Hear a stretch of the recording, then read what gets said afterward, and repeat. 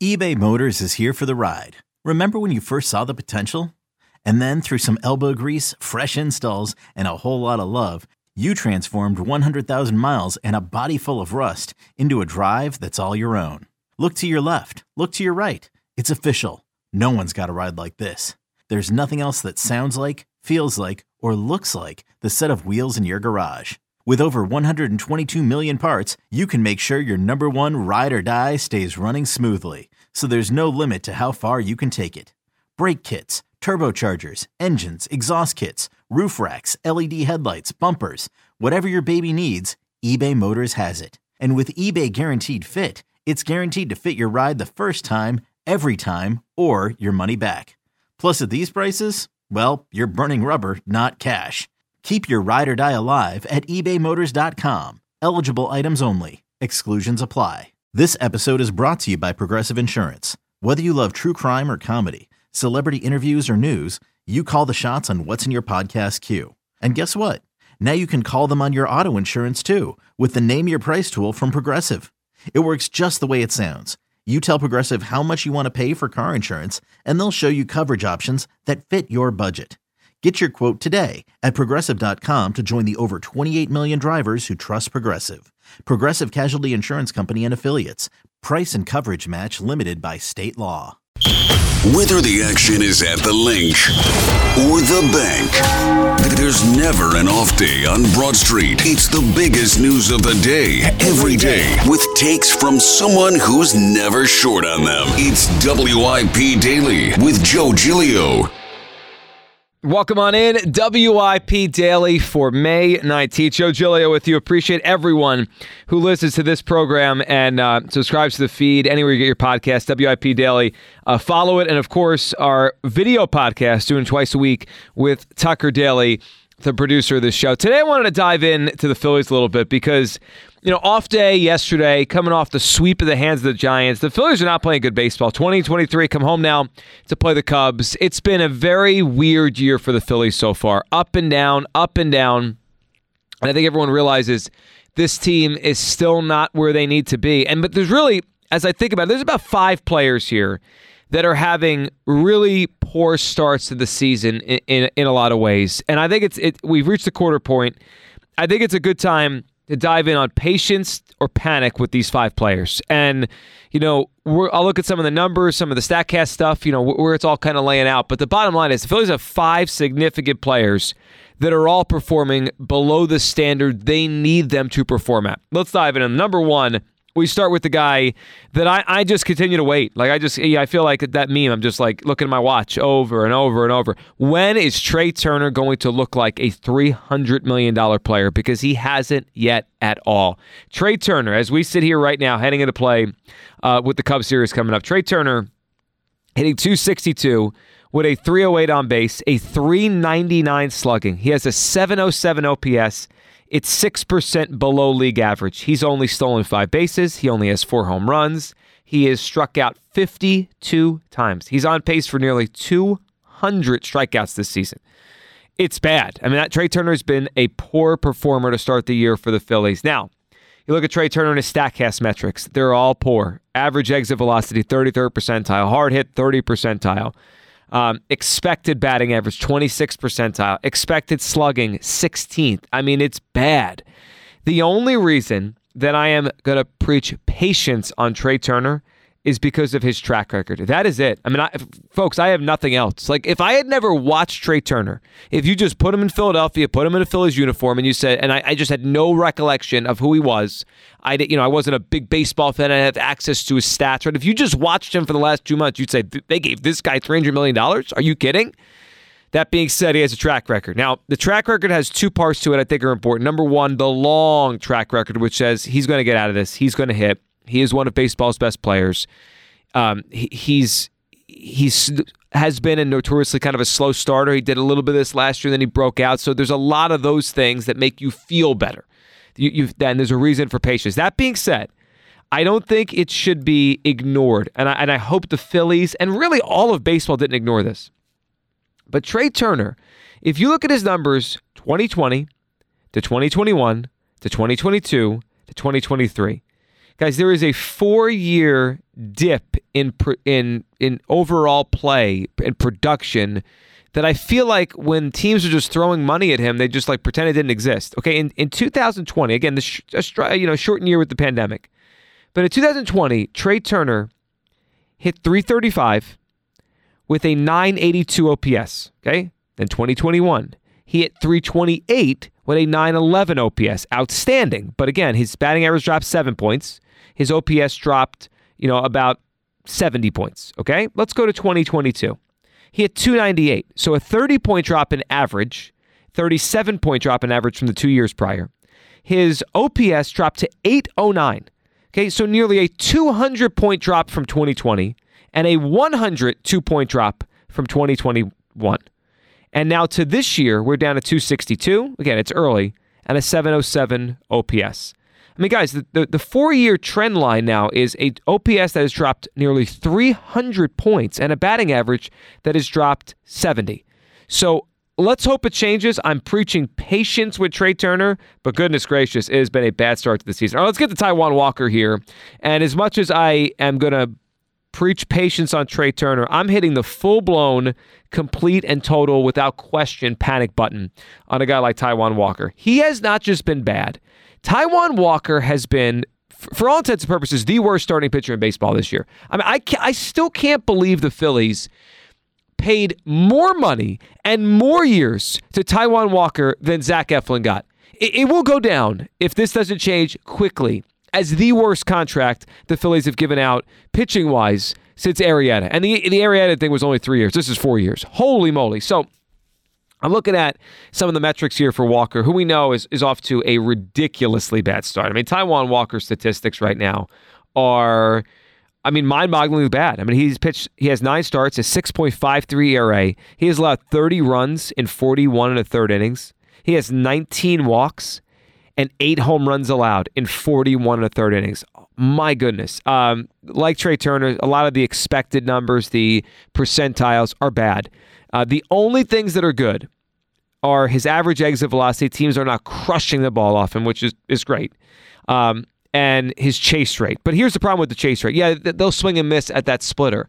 But you watch that game the other day against the Giants, they just were laying off the splitter, and he can't throw anything else for strikes over the plate. So they're just barreling what he throws over the plate, and when he does, they'll just spit on it. So eventually, that chase rate's not going to matter if they don't chase the splitter because they know that's the only pitch he has right now that works. Everything else is bad. Ks, velocity, spin, whiff rate. It's all pretty rough right now. I questioned the Walker deal when it happened. I never really loved this guy. And I think it could be a disaster. Now, maybe he's hurt. He had that forearm thing about a month ago. He insists he's been healthy. I don't know. But this one I'm hitting the panic button on. I think the Taijuan Walker signing was a mistake. And I'm not sure he's going to figure this out anytime soon, which really makes the Phillies pitching problems more acute because, they're going to have to get a starter at some point here. But are they going to have to... If Walker figured it out, they could just get a 5th starter and patch this thing together and cross their fingers and say, okay, we Ranger back now. Our top 3 is set. Maybe Painter comes back. Let's get a 4 or 5 starter, a Kyle Gibson-ish kind of guy, and just patch this thing together and for the rest of the season. Hopefully Painter arrives.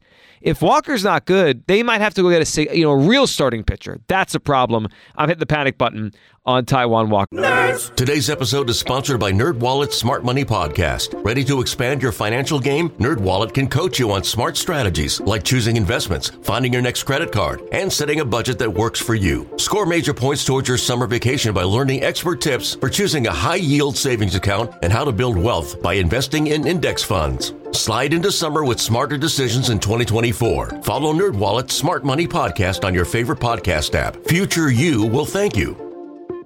All right, let's get to Kyle Schwarber, Kyle Schwarber, whenever he's struggling, it becomes such a big thing because, you just look at the batting average and it stands out like an eyesore. I mean, I'm not numb to it. When a guy's hitting 175 as we're approaching Memorial Day, it stings. But I have zero worry about Kyle Schwarber. Zero. This is what he does. He will get red hot in June. He will end June with 22 or 23 or 24 home runs for the season, and he will be in the 225 range for a batting average, and we will just accept it. I mean, Kyle Schwarber, since he's gotten here, has hit basically 60 home runs. He was a monster in the postseason when they got beyond the first round or so. He has been consistently a guy that sees good pitches, sees a lot of pitches, and hits home runs. We know who the player is. Let's stop expecting more. I'm not going to lose my mind over a couple percentage points of batting average this early in the season. This is who he is. And I like the player. I think he's a leader, a winner. I'm a big Kyle Schwarber fan. So here's the stuff that matters to me. His average exit velocity is in the 86th percentile. Max exit velocity, 87. Hard hit, 67. Okay, barrel percentage, 76. Walk percentage, 93. He's not chasing, 72 percentile. Like, he's not swinging at bad pitches. When he hits the ball, he hits it hard. He's taking his walks. That's it. He's going to strike out a lot. I get it. He's awful defensively. I get it. He should be a DH. All that stuff's fine. Everything I need for him to be the player I want him to be, it's all there. He hasn't barreled the ball yet. He will. Launch angle's a little down. It'll come up. Sweet spot percentage a little down. It'll come up. He's going to end up at some point here hitting like he always does, and it's going to be very, very productive for the Phillies. I'm still in on Kyle Schwarber. Patience when it comes to Kyle Schwarber. So patience on Turner. Total panic. I mean, total panic on Taijuan Walker.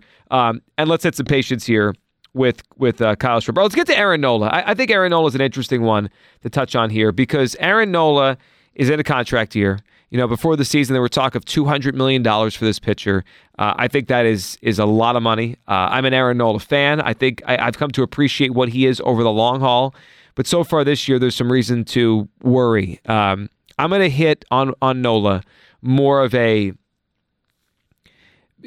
I want to not like I'm smashing the panic button for Taijuan Walker. I am hovering over the panic button for Aaron Nola, and I want to be clear. It's not because I think Nola is bad like I think Walker is bad, but I'm not sure based on what I've seen this year, the diminished velocity, how I think the pitch clock really is impacting Aaron Nola. If he's going to be his best this year, if we're going to see any part of him like he was at his best a year ago. I'm not sure. His velocity's down. I mean, it's one of the slowest fastballs in baseball. He's not getting swings and misses like he typically did. That's the kind of stuff. He's not getting chased at an enormous amount like he used to. He's not getting crushed.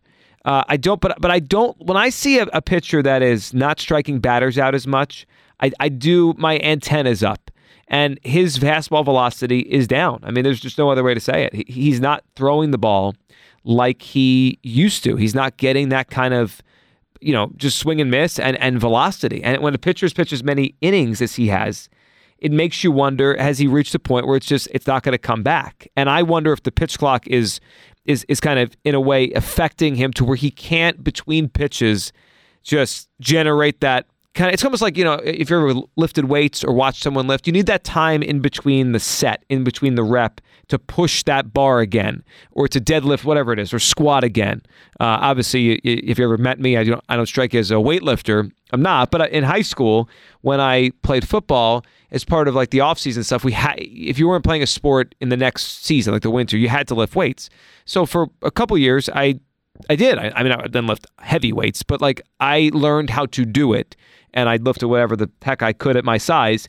But it really is like if you don't take the proper time in between, you're just not going to be able to feel as strong for the next rep. And that's where I think of when I watch Aaron Nola. He used to take that time in between, and it would really, really help him reach his max or reach whatever percentage he's trying to get to. Like, can he hit that 95, that 94 when he needs to over and over? He did. Now it's like 91, 92. It's a problem. Aaron Nola doesn't look to me like he is poised to break out of this thing and have himself an enormous season. And it's a worry because, the Phillies could use him. I mean, right now, Aaron Nola, and he's a guy that, we know strikeout to walk ratio he's usually so good at. Right now, his strikeout to walk ratio is 3.5. He's only striking at 7 batters per 9, which for him is way lower. I mean, last year, just to take a look back quickly, he struck out 10.3 batters per 9. He had an 8-to-1 strikeout to walk ratio. It's down to 3.5 to 1. His walks are a little bit up. I think that'll be okay. But it's really the strikeouts. That's where he's different. I'm not seeing a Nola I think is going to be drastically better the rest of the season. I need to see a lot more hovering over the panic button for the context of this team. And let's end with Zach Wheeler, who also hasn't pitched very well. I think it's flown under the radar because Nola's been worse, Walker's been worse. But, Wheeler this year, 4.06 ERA, in 9 starts. But I think he's been more of a product of bad luck. His strikeout number is good. It's almost 11 per 9. He's walked more than I would have expected, but his fielding independent pitching is 2.42, which is really, really good. I think Zach Wheeler will be okay. Their health is there. The velocity, for the most part, is there. I don't think Zach Wheeler is going to go into a situation where he's... I'd be surprised if Wheeler doesn't start reeling off some good starts. I was at the Blue Jays game a few weeks ago, and I thought Wheeler pitched exceedingly well against a good lineup. So I think Wheeler's going to be A-okay. I'm going to preach a lot of patience on him. I think his numbers point to a guy that should be better. And I think as the time goes on, he will be better. I'm not really worried about Wheeler. If the velocity was in a bad place, I'd be worried. But you look at his percentile rankings, it's all in the red, which is good if you go to Baseball Savant. I mean, it's all there. Spin, velocity, whiff percentage. No one's hitting him hard. I mean, no one's barreling up the ball against him. Teams really don't hit him hard at all. He'll get some bloopers, and that's kind of been his thing, where 4 or 5 hits in an inning, and it goes bad quickly. But I'm feeling good about Wheeler. Wheeler and Schwarber, I feel the most confident they will get back to their norms. Turner, his track record tells me he will, but again, that trend line of the last 3 years, it's just amazing to me that no one's pointed this out. Like, hey, why is he getting worse every year? I mean, he shouldn't be. He looks like a great athlete. He still runs. Why is he getting worse every year? Let's hope that trend line changes like now, because the Phillies need it. Taijuan Walker, I'm almost to the point where I think it's a lost cause for this season. I just think the guy is in a bad place physically, maybe physically, but certainly his stuff stinks right now, and it's very easy to lay off it.